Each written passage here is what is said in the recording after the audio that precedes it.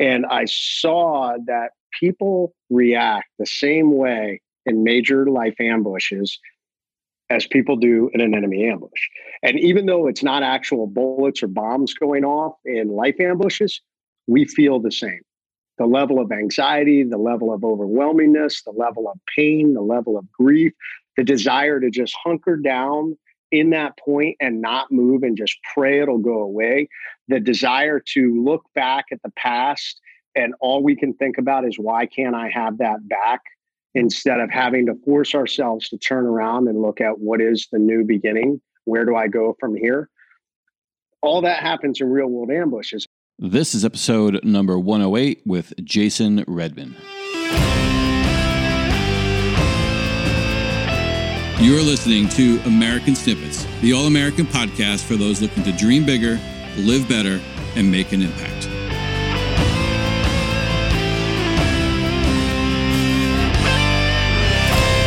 What is up, everyone? Welcome back to another episode of American Snippets. My name is Dave Brown. I'm here with my co-host and partner, Barbara Allen.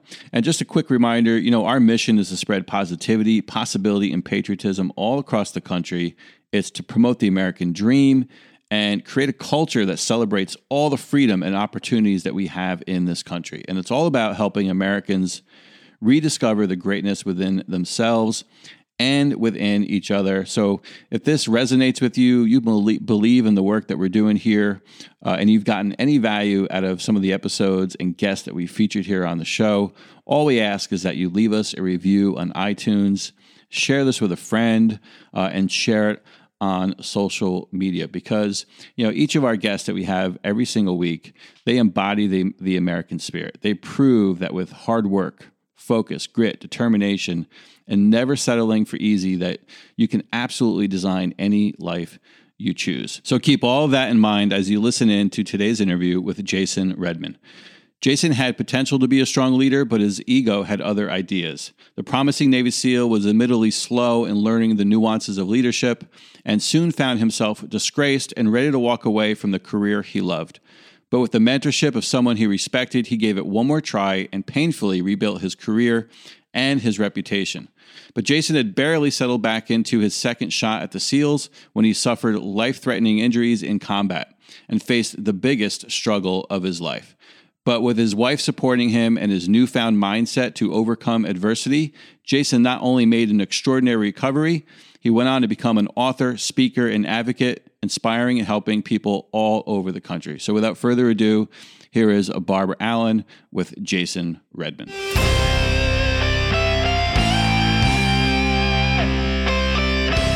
You're listening to the American Snippets podcast. Hey there, welcome back to another episode of American Snippets. I'm your co-host, Barb Allen. I'm here today with Jason Redman. We are always excited to sit down with these guests. Each week, our guest brings something new and exciting. Jason is somebody that I have followed for a long time and knew of and about, and then happened to bump into him at an event. And I went ahead, took the opportunity and just ambushed him. But he knows all about ambushes. He wrote a book about it. It's coming out soon. I was one for him, I guess. So Jason Redman went ahead. He enlisted in the Navy at just 17 years old. Anybody who's a parent and has a teenager, picture your 17-year-old enlisting in the military at that time. I don't know if you can. I certainly can't. He did. He went on to become a Navy SEAL who deployed to Colombia and Peru and Afghanistan, served this country for over 20 years in the military. In 2007, he was critically injured in combat in Afghanistan. His story of adversity and recovering from adversity and learning and growing from it and healing both before and after his injury in so many different ways is very, very compelling, really inspiring. He's written a book about it. He speaks about it. And today he is here to share that story with us and our community in person, so to speak, close enough. Jason Redman, thank you so much for taking the time to sit down with us and share your story today. Barb, I'm honored to be on. Hello to everybody. And I definitely would not call you ambushing me. I would call that an aggressive opportunity. An aggressive opportunity. Thank you. I know I'm always hesitant to do that. Jason, the backstory, he was at a concert at the Virginia Beach Patriotic Festival, and he was just doing his thing and putting himself out there and helping others and speaking, and they're representing. And I literally just cornered him in the corner of a tent, and he took a very good nature. That you don't want to corner a Navy SEAL, but that I went ahead and did it anyway. Yeah, it was good. It was good. We run in the same circles, so that's definitely that's collaboration. So no, I'm honored. Thank you.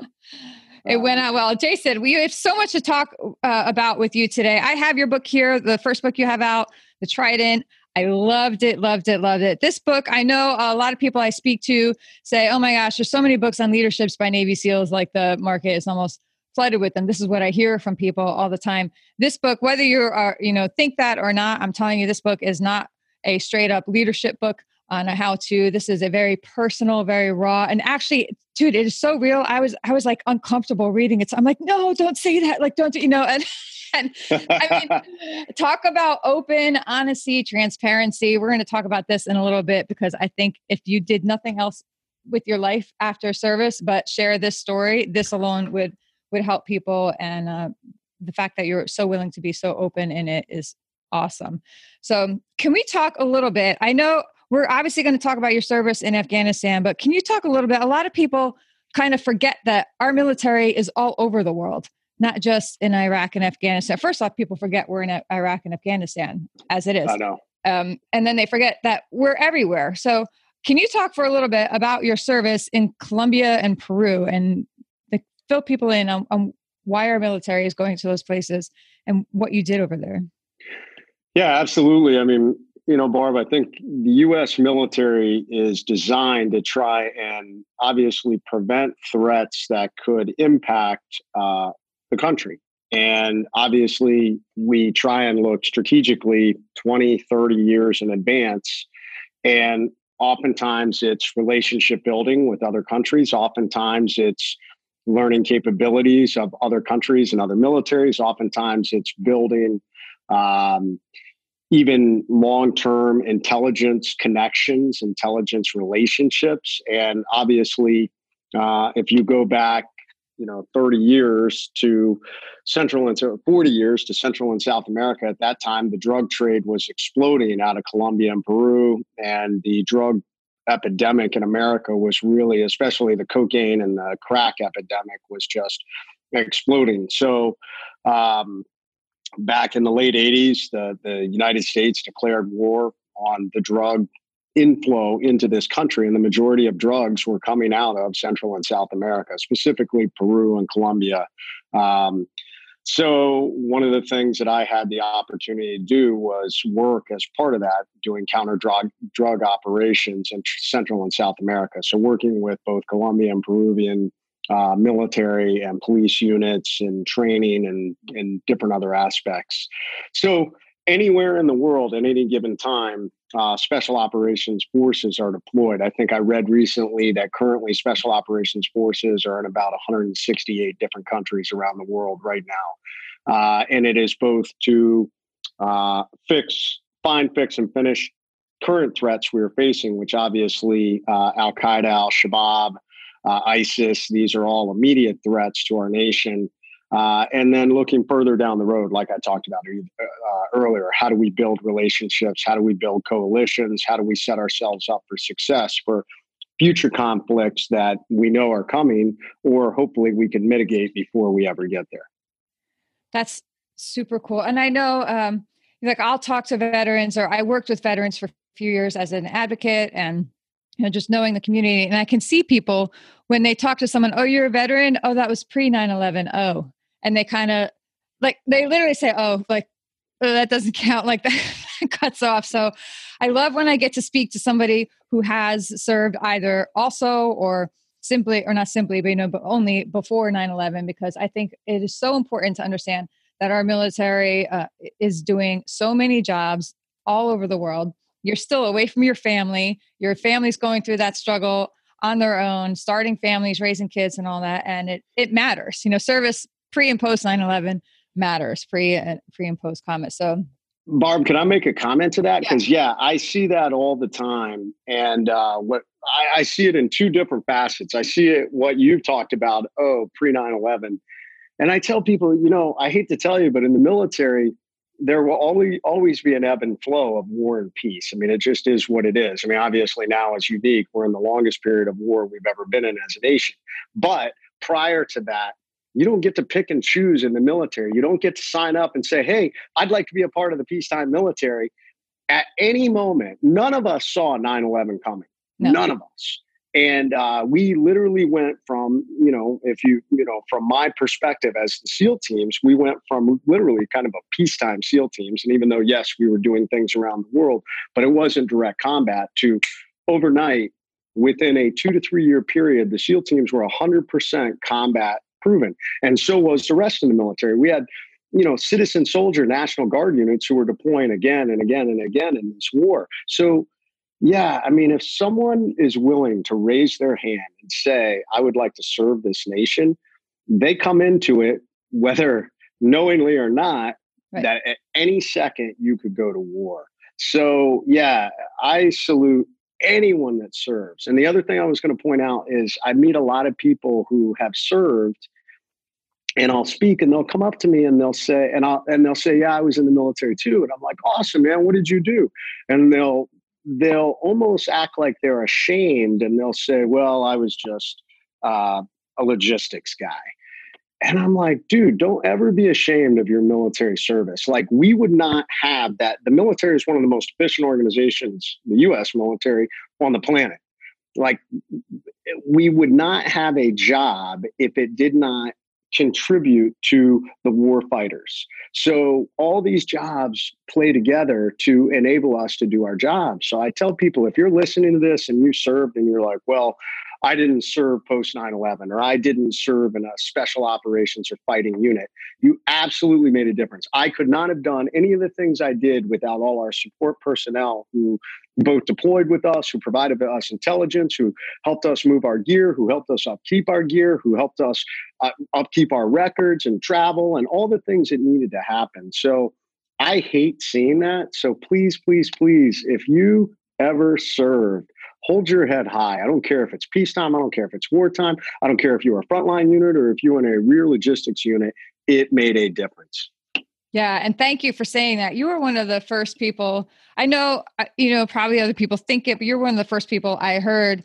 I actually give a shout out to National Guard as well in one of the interviews or the talks you did. And my husband was National Guard. He was killed in Iraq. And so I think for me, it's atypical to hear people recognize or acknowledge the National Guard. So just a personal thanks for that. So tell me, can you think of one story? And I know we'll move on forward for this, but this is one of the things that I thought was so interesting in this book too. Back in Colombia, one of the things that people don't think about, I was like laughing out loud when you're talking about the different threats in the jungle and all that. These are things I think I think the more people hear these stories, the greater an appreciation we can all have for what you all go through and do. So can you talk a little bit? I mean, how old were you when you were in Colombia? I got to Colombia and I was 20 years old. Right. Like my son just turned 20. So, everybody always puts it into perspective, right? I'm picturing my kids. So talk about like when you're in Colombia, talk about some of the threats or some of the issues that you had to deal with on the ground there. Yeah. I mean, you're in a third world country. So, it was definitely eye-opening to me as a kid who grew up in the United States of America. I mean, I definitely, my family we were probably lower middle income. And then at times my dad lost his job and we were probably in the poverty level. So I did not grow up in this opulence, that's for sure. So to go down to a third world country though, and see the level of poverty, the lack of medical, we take for granted to be able to go to an emergency room and get immediate help if something goes wrong. And, I talk about in the book the story of where a young girl was brought to us. It frequently happened all around the world. Special operations forces are one of the things we do is we try and build relationships with the locals. And one of our unique capability is a lot of very high level medical care. Our medics they're really almost the equivalent of physician assistant. A lower level doctor is their capabilities with their training. So oftentimes the locals will bring us individuals that have been injured or sick, and we will help them. And they brought us a young girl who had severe burns on her lower body. To this day, I don't know. It looked like she had sat in either boiling water or boiling oil in her lower pelvis area, upper legs, in between her stomach. It looked like she had just been, almost dunked. It was really bizarre. But severe burns, second and third degree burns. We took her to the nearest hospital in very rural southern Colombia. And it reminded me something out of a horror film, literally blinking lights. I remember we got her they had us take her back to the doctor's office, and the tools were rusted. It was terrible. And to this day, I don't know if she survived, to be perfectly honest. We went back later. Her bandages were all soiled. They didn't have fresh bandages. So we brought more bandages, and then, that was the last time I ever saw that young girl. So these are some of the things you see. And then I think the other thing you're talking about is, obviously certain areas of the world are just dangerous. As far as the wildlife, the jungle is definitely one of those places. It will eat you alive, literally. And, I'm fascinated with this show, Naked and Afraid. I've had people go, would you go on that show? And I'm like, only if they paid me $1 million to make it. That's it. Yeah. Because I have lived in the jungle for long periods of time. And the jungle is a very, very harsh environment. And I could not imagine doing it naked, and losing all that weight and having to deal with everything that's down there. I mean, there's trees. There's a tree in the jungles of Central America called black palm. It's a type of palm tree, and it has these anywhere from 3 to 6 inch needles that stick out of the tree and are on the branches. So they fall to the ground. So I just think about these people walking barefoot, and I'm like, oh, I just can't imagine jamming one of those needles into your foot. And that's just one of the, thousands of threats. And there are caterpillars that can kill you in the jungle. Yeah, that's just insane. So I just think that's extraordinary, the extremes that you all go to. And, obviously today with a large part of this country, the kind of projecting their anger on the military and kind of bashing the military too. I just love it when we get the opportunity to kind of share the things that, that you do go through, right? You're not all about, there's to the people that are military just likes to kill, likes to go out there, that one-sided version. You all are much more than combat soldiers. You're humanitarians, you're peacekeepers. And your combat service is essential to protecting innocent lives and all of us. So thank you for sharing all of that. When you were injured, that was in Afghanistan. And can you talk just, for a minute about that day, and then, explain what your injuries were, and then we'll go into, the rest of it. Yeah, absolutely, Barb. A quick correction. I did serve in Afghanistan, but I was wounded in Iraq. In Iraq, sorry. Yeah. So no, that's okay. Yeah. That's okay. I did get to enjoy vacations in both places. They were quite lovely. But I was in Iraq in 2007, and just to kind of lay the groundwork, the Iraq War started in 2002. We made all this progress going into 2004, and then it literally devolved into a civil war between the Sunni and the Shia, and just as many people know, we got bogged down as an American military unit there, and the war. So for several years, it just was kind of a stalemate, and just really we weren't making much forward progress until 2006, when Petraeus pushed for the surge of troops, different approach to the war. And then another very significant thing happened in 2006, something called the Anbar Awakening. So the majority of Al-Qaeda was based out of Western Iraq, specifically in the Fallujah, Ramadi, Habaniya area of Iraq. And during that time, the local sheikhs finally stepped up and said, hey, we're going to help. We're going to, Al-Qaeda is definitely worse than the Americans who are here. You guys are actually trying to help us. So for the first time in the war, they actually started providing us real information that we were able to action and go after. Hey, down the street there, Al Qaeda lives in that house. So we were able to go execute those things. So I arrived in Iraq in the spring of 2007. So about 6 months into the Anbar awakening.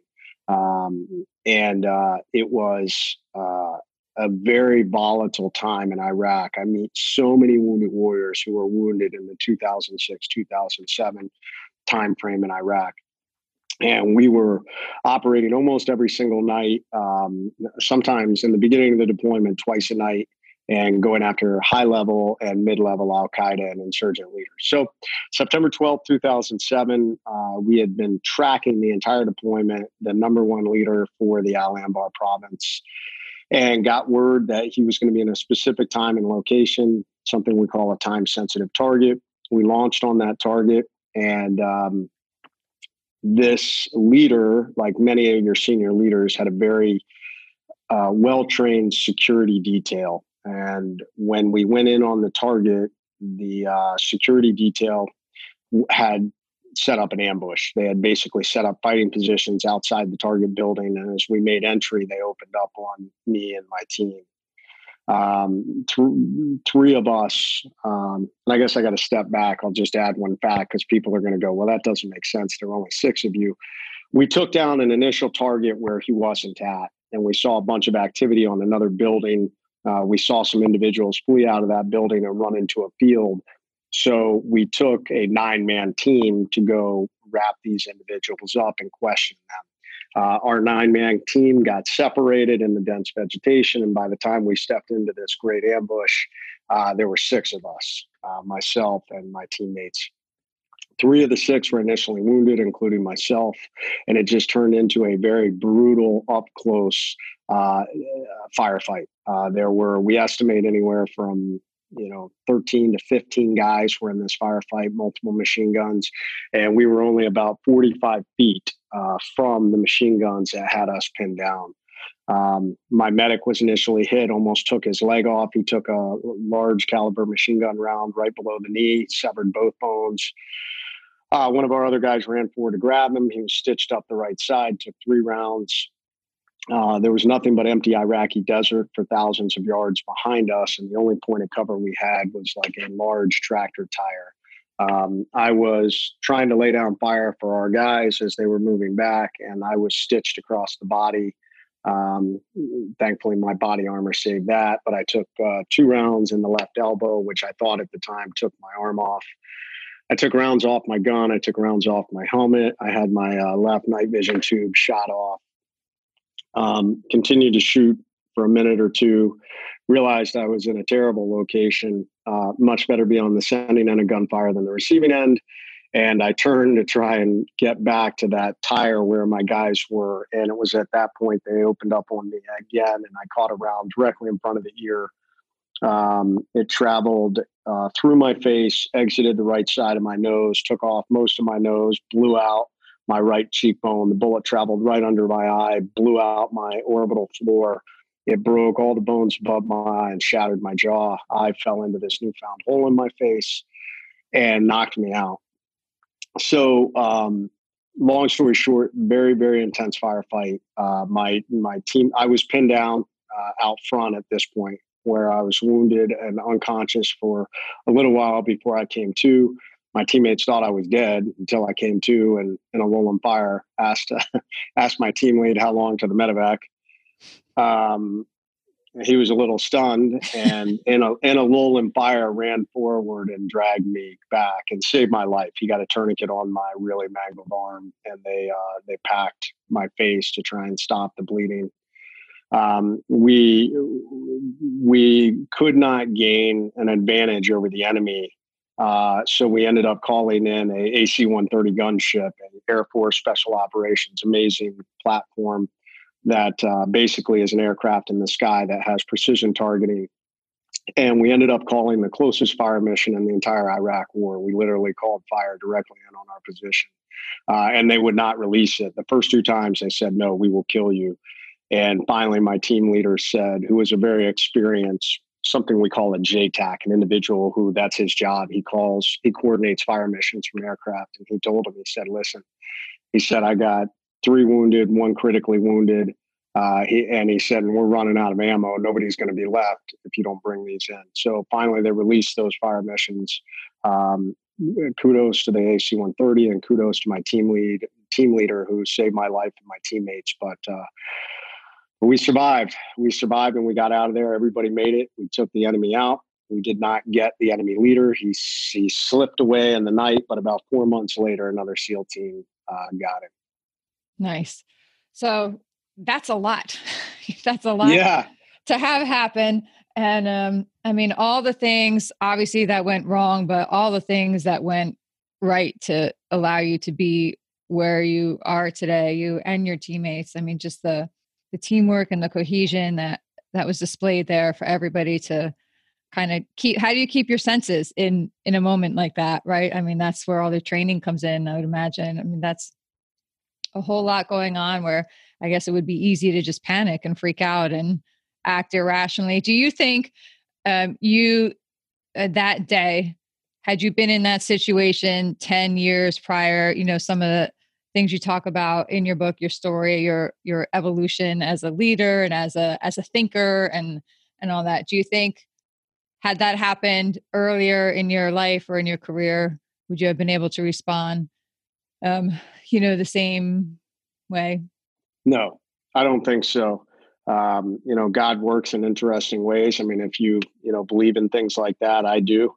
I had been through a whole nother path prior to this incident happening. And, I had failed on a pretty good level as a young leader. I had excelled in my career at an early age, and there's many individuals who excel early.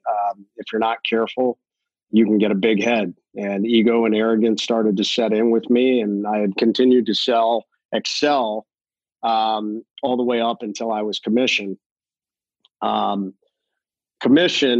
a unique thing happened while I was away at school. 9/11 happened while I was at school. So here we were, I was a pre-9/11 SEAL and had seen a little bit, obviously we talked about Colombia, but I had not been in any kind of sustained combat. And one of the unique things that happened within the SEAL teams, and I would imagine the military at large, is a lot of us were operating off the last long period of sustained combat. Well, that was Vietnam. So we got into this new war, which was in the mountains and deserts of Iraq, very close, hard-fought urban warfare. And we quickly realized that a lot of the tactics they were using in Vietnam did not work in Iraq and Afghanistan. So in the couple of years I was at school, there was a total rewrite of tactics. And to make a long story short, I came back and was struggling. And instead of humbling myself, my ego got in the way. And I was like, hey, I was the guy who was like number one in everything I did. And I was not now. And instead of humbling myself and saying, hey, how do I do this? How do I do that? I was bullheaded and just started to make a lot of poor leadership decisions that continuously eroded my credibility as a leader, that culminated with a bad call on a mission in Afghanistan in 2005. And thankfully, no one was killed, nobody was wounded, but it did damage my credibility. And I actually had to go before a performance review board, and my tactical abilities and my leadership abilities were called into question. And I even had a couple of people that I butted heads with who basically said, kick him out, take his trident, the SEAL emblem, and kick him out. So that was absolutely the lowest point I've ever encountered in my life. I actually went back to my room after I left that performance review board, and I put my pistol in my mouth and thought about blowing my head off. Thankfully, I did not, because I was convinced that it was the end and I could never recover from that. But the interesting thing about the end is oftentimes it creates new beginnings and it creates new opportunities. So I finally, for the first time in my life, humbled myself and started a new journey of leadership and coming to understand what it is to be a servant, selfless leader, and to really focus on how to help the guys and learn and recognize that a leader doesn't know everything. You rely on the people around you. So that journey over those, 2.5, 3 years is the hardest journey I've ever walked. So if I had not been through that journey prior to what happened in Iraq, I would not have launched from it the way I did. Because a lot of people are really surprised. They're like, oh my gosh, that must have been the hardest thing you ever went through. But you just launched from it. You were so positive. You never looked back. You hung that sign on the door. And I said yes, but I was unequivocally ready for that moment when it came because of other things I'd been through. Yeah. And let's talk about that sign. I have this fly buzzing around me. I'm not very good at ignoring it. Sorry. You're under attack. I'm like spatting things. Okay. So that sign, I mean, I'm one of the people that is when I first, heard of you and your story is when I saw the story of that sign and it came back to me, years later, as I saw it again.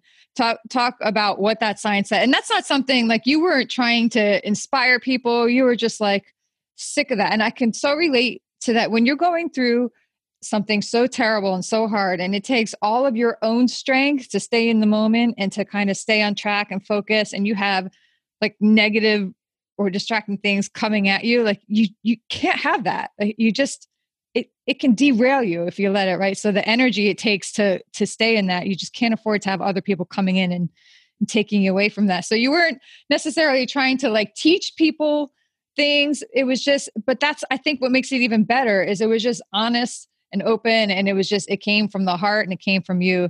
Can you tell everyone, who may not have heard of it, what was in that sign? Otherwise I could pull it up and read it. Yeah, absolutely. No, you're absolutely right. It was literally a stream of consciousness. I did not put any thought into it. I didn't sit there for like 2 hours and say, what am I going to write? Mm-hmm. I wrote it right in the moment after somebody came into the room expressing a lot of pity for what had happened to me. And in that moment, I wrote this sign out that said, attention to all who enter here. If you're coming in this room with sadness or sorrow, don't bother. The wounds that I received, I got in a job that I love, doing it for people that I love, defending the freedom of a country I deeply love. I will make full recovery. What is full? That is the absolute utmost physically. I have the ability to recover, and then I will push that about 20% further through sheer mental tenacity. This room you're about to enter is a room of fun, optimism, and intense rapid regrowth. If you are not prepared for that, go elsewhere. And we signed it, the management, and I told my wife to put it on the door. And I said, nobody's allowed into my room until they read this. A couple of days or maybe a week after it was up, a teammate took his trident off and tacked it to the bottom of the door of the sign, in the sign. That's huge for him to take his trident off. And smack it. Yep. Yeah, absolutely. And a New York firefighter who later became a good friend of mine, and he has since passed away, took a picture of it, and it went viral. It went all over the place, and it earned me an invitation to meet President Bush at the White House with my family. Millions of people at this point have found that sign and been inspired by it, that have been in accidents, that have had cancer, wounded warriors. The original sign, we framed, President Bush signed it, and we framed it and put all the service emblems and the Purple Heart of the Iraq and Afghanistan service medal. And it now hangs in the Wounded Ward at Walter Reed. And wounded warriors will rub it for luck as they go to surgery. Secretary Gates wrote about it in his book. Michelle Obama wrote about it twice in her book. So my message to everyone is, you have a choice in these hard situations. Other people may want to feel sorry for you, but you can choose positivity. You can choose this relentless mindset. And the amazing thing about that is, you nailed it, Barb. I didn't do it for anybody else in that moment other than myself. But you never know the impact of having that mindset and what that impact can have on others around you. Yeah, it's so cool. It was when it's just great. And when you've been through something and you're like, oh my God, yes, that's the mindset. That's the mindset that you need. Like everybody just needs to take a moment and kind of restock and just keep that other bullshit out. And it can make the difference between recovering and getting on your feet or not.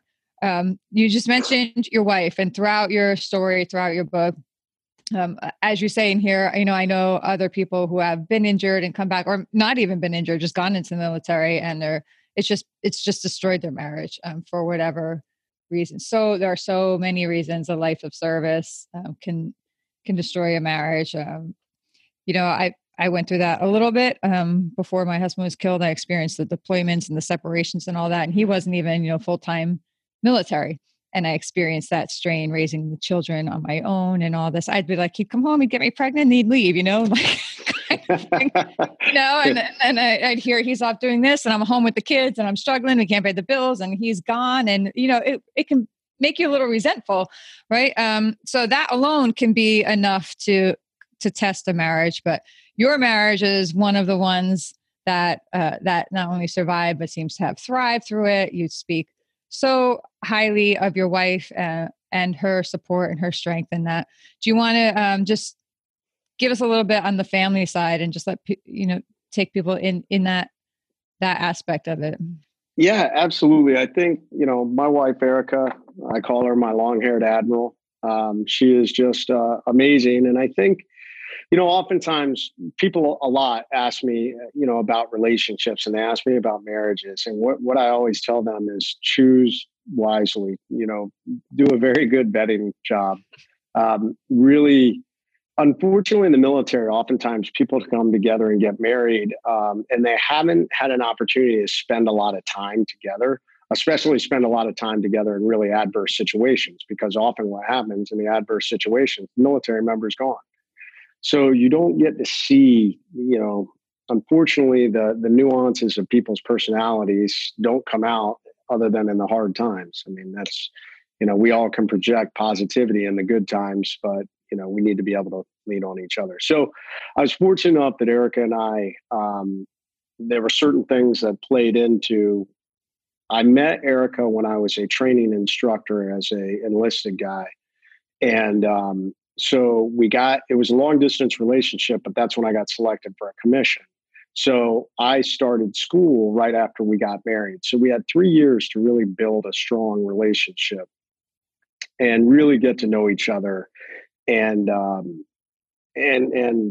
be friends, be really good friends. And I think that made such a difference as we went forward, after I got commissioned and suddenly started going off the war. And she really, stepped into this military warrior environment. I mean, in the book, I call her my Spartan wife because she really was. I mean, she was the rock that held our family together through combat deployments and the loss of friends and, severe injury to me, and just setting the example for our kids and taking care of me after I came home. And when they discharged me from the hospital, I was in a wheelchair, I was trached, I had a stomach tube, I'm wired shut.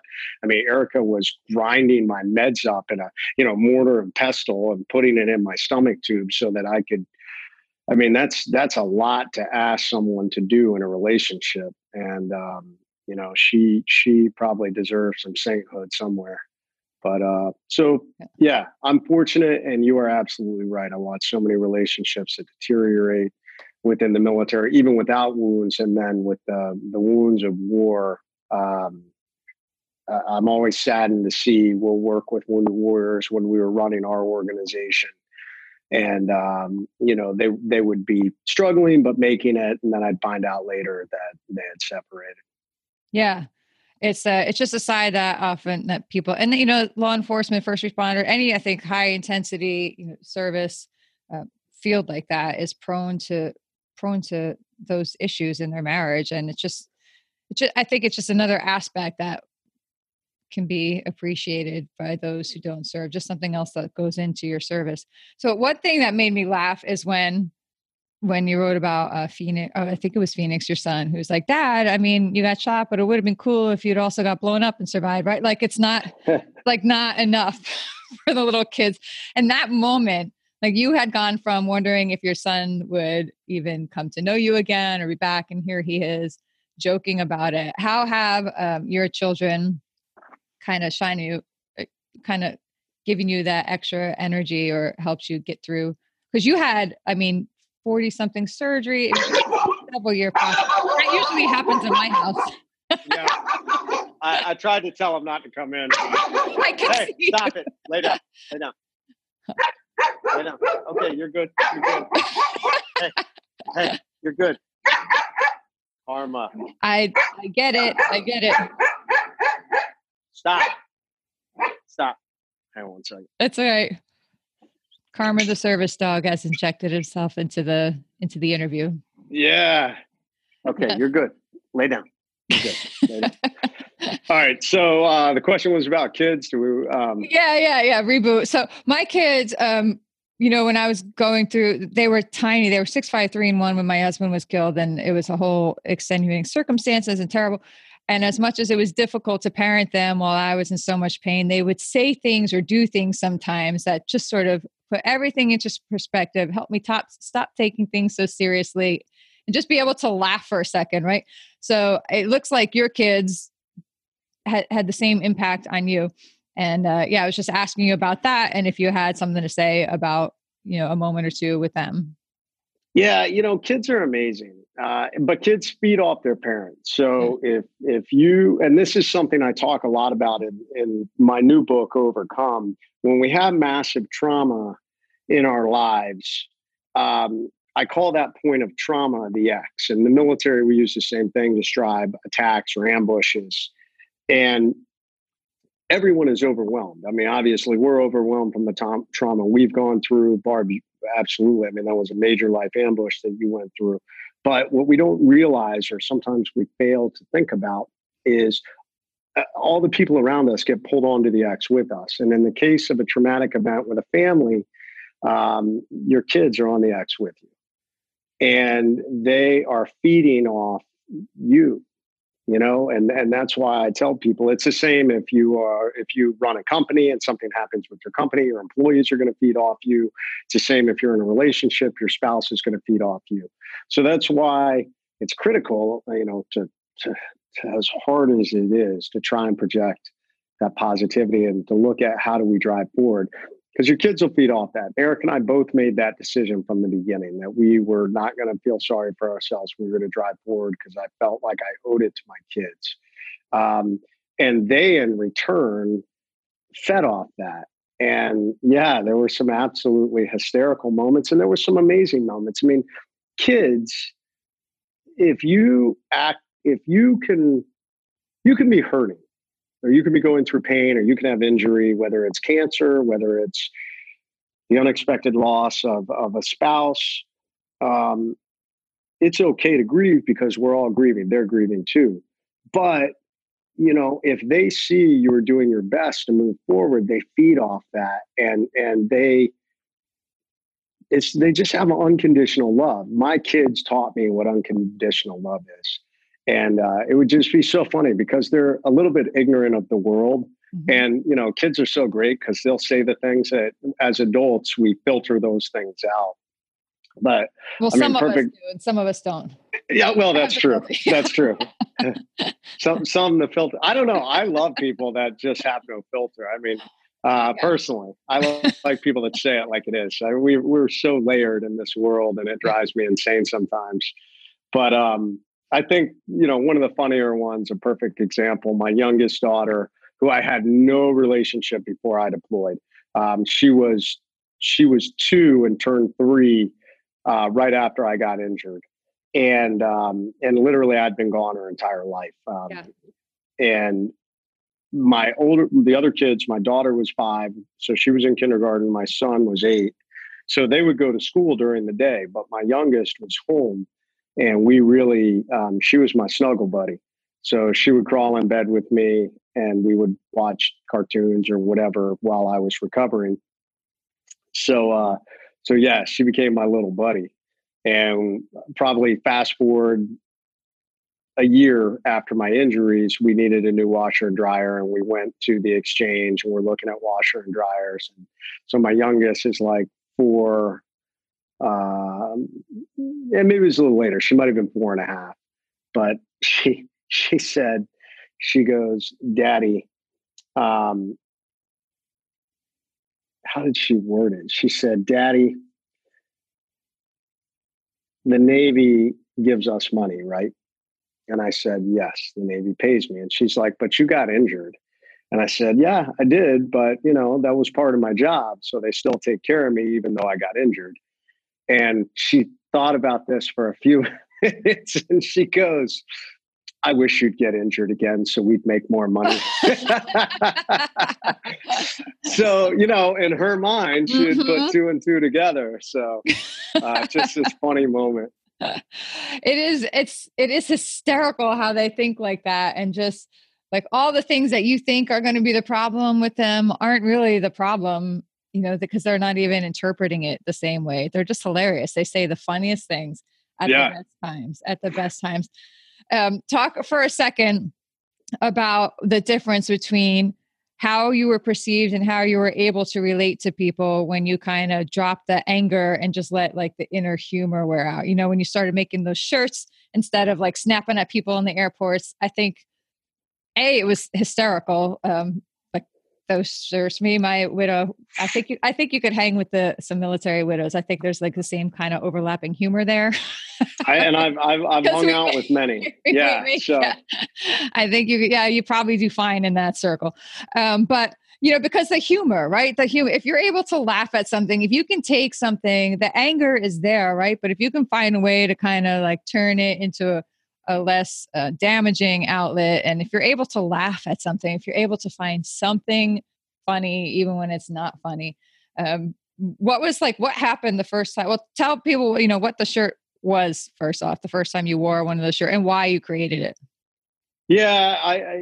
Facial injuries are really tough because as humans, we look at people's faces. I mean, we communicate with our faces. And so if you have a major facial injury, I mean, even now I have facial scars. I mean, you can tell something happened to me. And people still, kids especially, kids usually do double takes when they see me. And that's fine. I'm good with it. But back then I looked really rough. I mean, I was definitely a lot of damage. I had really no nose in the beginning. My eye was very messed up. My face was messed up. And it attracted a lot of attention everywhere I went. And unfortunately, in the beginning, I was angry about that attention. I was a little bitter. I was struggling with it, to be perfectly honest. To be disfigured is not a cool thing. And so anyways, all that attention made me angry at times. And people would be rude and stare. And the other thing that was happening is they wrongly assumed I had been in some other kind of accident, whether it was an auto accident, a motorcycle accident, or something else.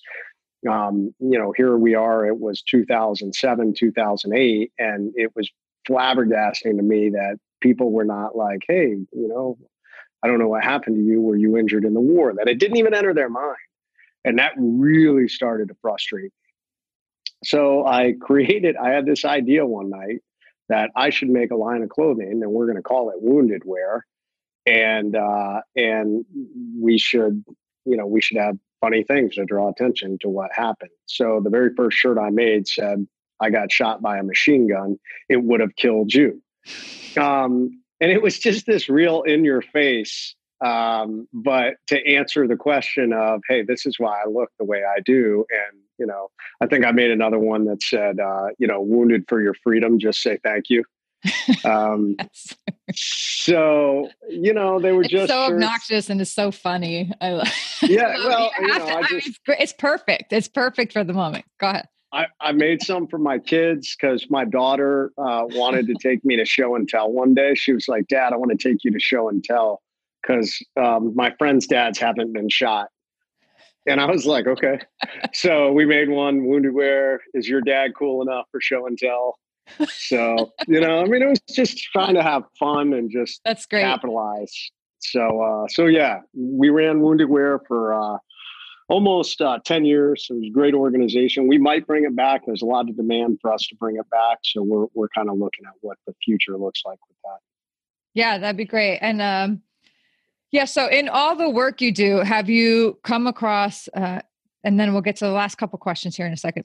But I know there can be like some resentment from people in the community and outside of the community and work you do. And I think the more you put yourself out there, the more you're prone to wind up in situations where shit starts going wrong or hitting the fan or people are spouting things. I don't know anybody who is any position who has accomplished one thing or has accomplished another who doesn't have somebody coming up and saying, oh, you shouldn't talk to that person. They did X, Y, and Z. You shouldn't talk to that person. They do X, Y, and Z. How do you deal with that when that happens? Like what is your approach and like, how does it impact you when the work you're trying to do is sort of under attack is a bad phrase. I don't know how to put it, but like it's sort of maligned by somebody. Does it take your eye off the ball? Does it change how you operate things? Does it make you not want to continue helping people or using Um, to help? Maybe sometimes, but I just try and be as transparent as possible. I mean, last year I made a decision. I said, I'm going to do everything in my power to not be negative about others out there if they're being negative about me. Um, I would be fact based. I mean, if there was something I would say, no, that's not true. These are the facts. But other than that, I just focused on me. I mean, one of the things when I made those mistakes as a leader, I started to follow 3 rules of leadership that I now teach. Lead yourself, which enables you to lead others. And then you have to lead always. You can't pick and choose. And still trying to follow that to this day. Gossip, negative comments, bad mouthing somebody because they maybe did something that, years ago that maybe you didn't agree with really doesn't accomplish anything other than, I don't know, perhaps to make you feel a little better or feel like you have power over that individual. One of the greatest things that I've done and continue to do is I'm transparent as all get out. So I just kind of take away people's ammo because, I know there's a lot of people in the SEAL teams who remember when I messed up as a young leader. And I know they're like, that guy messed up. And then people and me are like, yep, I wrote a book about it. Maybe you should read it. So, that's really how it is. Yeah. Yeah. It just takes the power away from all the negativity and just kind of deflates it. Right. Yeah. Right. And that's the thing. That's one of the biggest things I speak on is no one is perfect. Everyone out there has made mistakes, yet people are terrified of their mistakes. They're terrified of their failures. They're terrified to fail, and they're terrified ever to talk about their failures. But everybody's failed. Everyone has failed at some level. And that's why I love talking about, I get brought in to speak on leadership, but I tell people I'm not a leadership expert. I'm a failure expert. And if you can learn to embrace that, people relate to it because they're like, oh my God, I can't believe he's talking about that. But I felt that too. I've been through that. Yeah, it's great. It's great.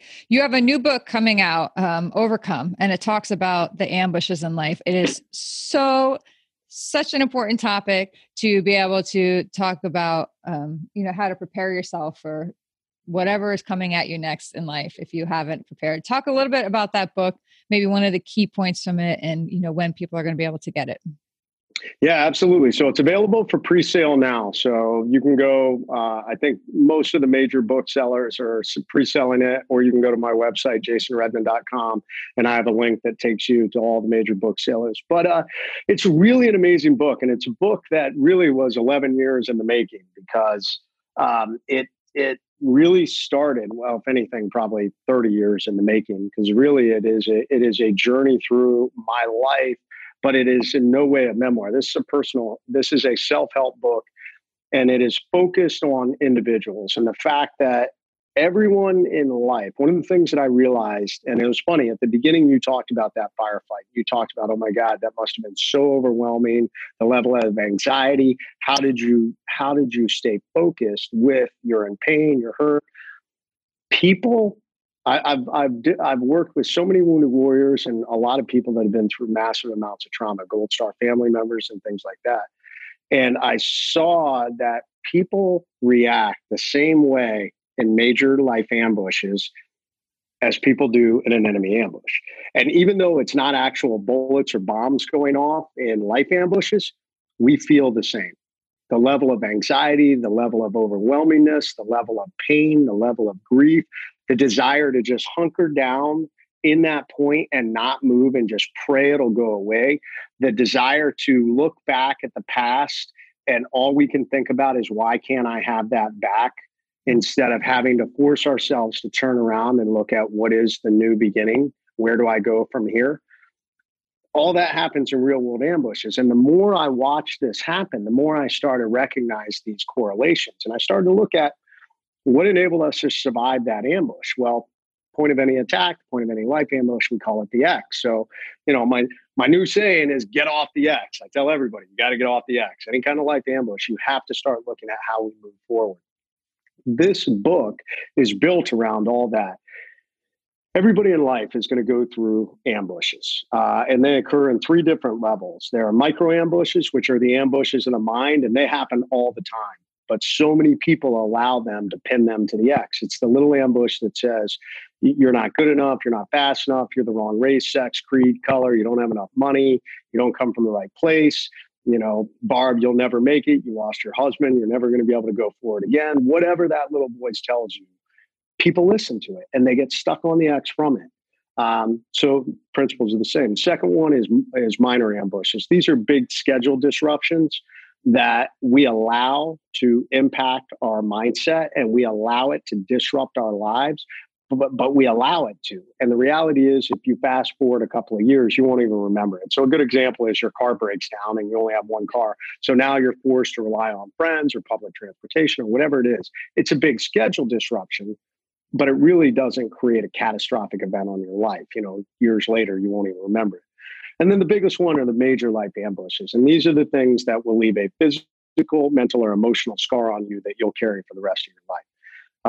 At the lower level, they're like relationship breakups, personal failure, professional failure, bankruptcies, lawsuits. As we get higher, it's illness or injury to ourselves or illness or injury to people we love. It is sexual trauma. It is the loss of a loved one. And one of the biggest impacts I've seen is the loss of a child. These are major life ambushes. And people have about 5 of them on the average throughout their lifetime. And so many people, we've seen them, it destroys them. I've watched, obviously, if you are injured in combat or a major life accident, that's a major life ambush. Barb, you've been through a major life ambush. I realized, and I talk about it in the book, I've been through 3 in my life. The first one was my leadership failure and having to overcome that. The second one was my personal injuries. And the third one was a lawsuit. I got sued back in 2015 around a business project that we got involved in by a couple of friends that devolved into a really terrible, frivolous lawsuit that landed me on the front page accused of fraud and collusion, which I did not do. But unfortunately, in the eye of public opinion, first strike wins in that arena. And they did. I mean, good on them. Their strike was good. The charges were dismissed. We had all the evidence to prove that did not happen, but it didn't lessen the blow. So I always say these things to give you examples of what people go through. So everybody out there listening right now has either been through a life ambush, you're going through a life ambush, or I got bad news, you are going to encounter another.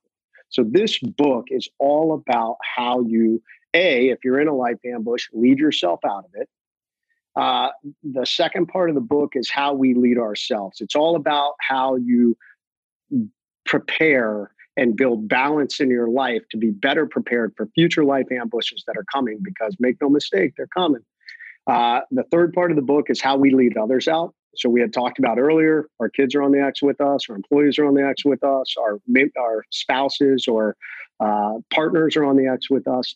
And then the last one is how do we lead always? How do we make sure we're constantly preparing so that we are ready for the ambushes when they come, so that we're better balanced and we can manage them better? Because so many people, they are not prepared in any way whatsoever when they come, and they are just crushed. So I want people to be as ready as I was in my military ambush by creating balance in their lives and understanding how they can prepare and train themselves and how they can build a relentless overcome mindset. Those are the 3 components to be ready for life ambushes. So that's what the book is about. I had some amazing contributors. Jocko Willink contributed, Bill McRaven, General Stan McChrystal talks about what happened with him that ended his career, the life ambush he went through. Other notable SEALs and wounded warriors that I worked with who went through these incredible life ambushes and managed to launch from them. So I'm really excited about this book. I think it's going to help a lot of people. Awesome. Yeah, that's something I wish I had read years ago. I was one of those completely unprepared. And if you're not unprepared, man, it's just going to take you down. The best thing you can do is just prepare for that shit, because it is coming. I don't care if you're 14, if you're 15, like I would suggest you read that book, because at some point the earlier you get out in front of it, the better I think you'd be. So I'm excited for that book to come out too. I will certainly pick up a copy, awesome. and share it with our community. You have a new website coming out. soon. Actually, That's right. probably by the time we air this, it'll be live. What is that website? It's getoffx.com. So getoffx.com. And it's my new coaching and consulting website. So I have launched a new online coaching program. I'm doing personal coaching also, a little more expensive, but one of the great options for people is a monthly group coaching program called the Overcome Army. And it is built all around the principles I talk about in the book, how you build that mindset, how you work on those 3 areas of your life, the overcome mindset, preparation and training, and then balance. And then I have a new online course, 72 hours to peak performance. So if you are in a life ambush or maybe you're struggling to get your life back on track, it's a great course to reset. And I talk about something called the Pentagon of Peak Performance, 5 key areas that you need to apply time to within your life if you're going to effectively lead yourself. And also, if you have put some time and effort into these 5 key areas, you will be ready for the life ambushes when they come. So that course comes online, and we're putting up other courses. And obviously, we have Overcome merchandise in the store, and you can get my books and all that. Yeah.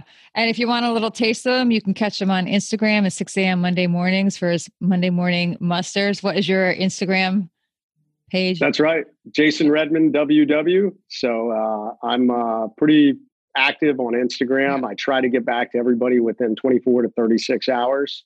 If you message me, it's me. I'm the one that, sometimes my team will put posts up for me. I'll get them to put posts up, but I'm answering the messages on my Instagram feed. Excellent. All right. So last question here, rounding this up. We talk a lot in American Snippets. One of the most compelling reasons that we started this is when all the negativity, hit this country and people seemed like they were giving up on America, on the American dream. For me personally, I felt like everything my family had been through was about to be just wasted or forgotten. People weren't taking advantage of it. So I knew I met so many people who were making the most of things and utilizing the opportunities in this country and overcoming great things. So that's what led me to you, to be able to speak to you. But all part of it is the American dream. We really, really believe that it is still alive and well. We are living our own version of it. And I think we also kind of owe it to ourselves and all the people like you and others who make sure that we have the right to live it, right? So, but we love to ask people, what does that mean to them? Like, what does the American dream mean to you personally? To me, it means freedom and opportunity. I mean, that's what this country was built on.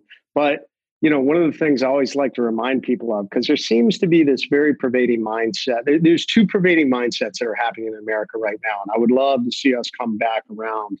One is this entitled mentality, this idea that I deserve to be happy. I deserve to have success. And, the founding fathers, and if you look at the Constitution, it says life, liberty, and the pursuit of happiness. It doesn't guarantee happiness. So it preserves the sanctity of life. Like, we need to protect our people and we need to preserve life. So, there's lots of things that try and do that. And then liberty, your freedom. And with that comes opportunity. So you have the freedom to go out and do something. You also have the freedom to sit on your butt and do nothing. And if you decide to do that, good on you. You live in a free country. Nobody is going to make you get off your butt and do something. But at the same time, you can't whine and complain if you haven't found success by doing that. That's where opportunity comes into play. Get out there. This is one of the there's a reason why the American dream is still alive and well, and why people from all over the world want to come to our nation. This country was built on immigrants. It was people who saw this land as the land of opportunity, and it unequivocally was. But there's been this dynamic shift because in the first 150 years of our nation, people came here and they assimilated into America, and they were excited to be a part of this country. They were proud to call themselves American. They were still proud of where they came from. They were a Polish American, they were an Irish American, they were an Italian American. And what I'm afraid is right now we're starting to get to this point where our personal identities are taking precedence over our American identity. So the LGBT community, that's more important than being an American. African American, white American, Spanish American, it doesn't matter. That's more important. Your race, creed, religion is more important than your national identity. And we need to flip that back around so that all of us are Americans. We are united by this flag. We are united by the freedom and opportunity that made this country into what it is. We are united by sacrifice. And, whether you're white, black, brown, red, I don't care if you're a little green Martian that flew here and you're like, I want to be an American. If you go through the immigration process, I'm going to be like, brother, come here. Give me a hug. Let's figure out how to find your opportunity to be great in this country, because that's what exists. And that is the American dream. And it's sad for me right now to see so much division, because we've had this flip-flop that's occurred where individualism is being prized and pushed above this, us working together and being a group. Yeah, we feel the exact same way. That's why we're doing what we're doing. That's why we have our own projects coming up to emphasize the same. And it's why we find people like you to help share that story and share that message. Thank you so much, Jason, for taking the time. Hey, thank you. And genuinely thank you for your service, for what you do. I 100% appreciate it and value it. And your wife too, for the example she sets, standing beside you. And I know how hard that struggle can be, raising those kids and all that. So props to her. Thanks for taking the time to sit down and share your story with us today. Yeah, Barb, thank you for having me on. To everybody that's out there, if you are struggling, get off the X. You can overcome. It is never too late. I don't care how long it's been. I don't care how much you think that it's too late. It never is too late to get up off that X and move forward. And there are amazing people out there that can help you do that. Excellent. Thank you so much. Hey everyone, Dave Brown here again. Thank you so much for tuning in to this episode of American Snippets. I'd like to personally thank Jason Redman for being here as well and sharing his incredible story. If you want to learn more about Jason, head on over to americansnippets.com/108. Check out the full article that we did on Jason. Watch the video interview, and we'll also throw in some links there to his social media profiles and a link where you can get his new book and learn more about Jason Redman. Appreciate you being here today. If you got any value out of today's episode, you enjoyed it, please share this on social media, share it with a friend, and leave us a 5-star review on iTunes. Now go out there and show the world how exceptional you truly are. We'll see you next week.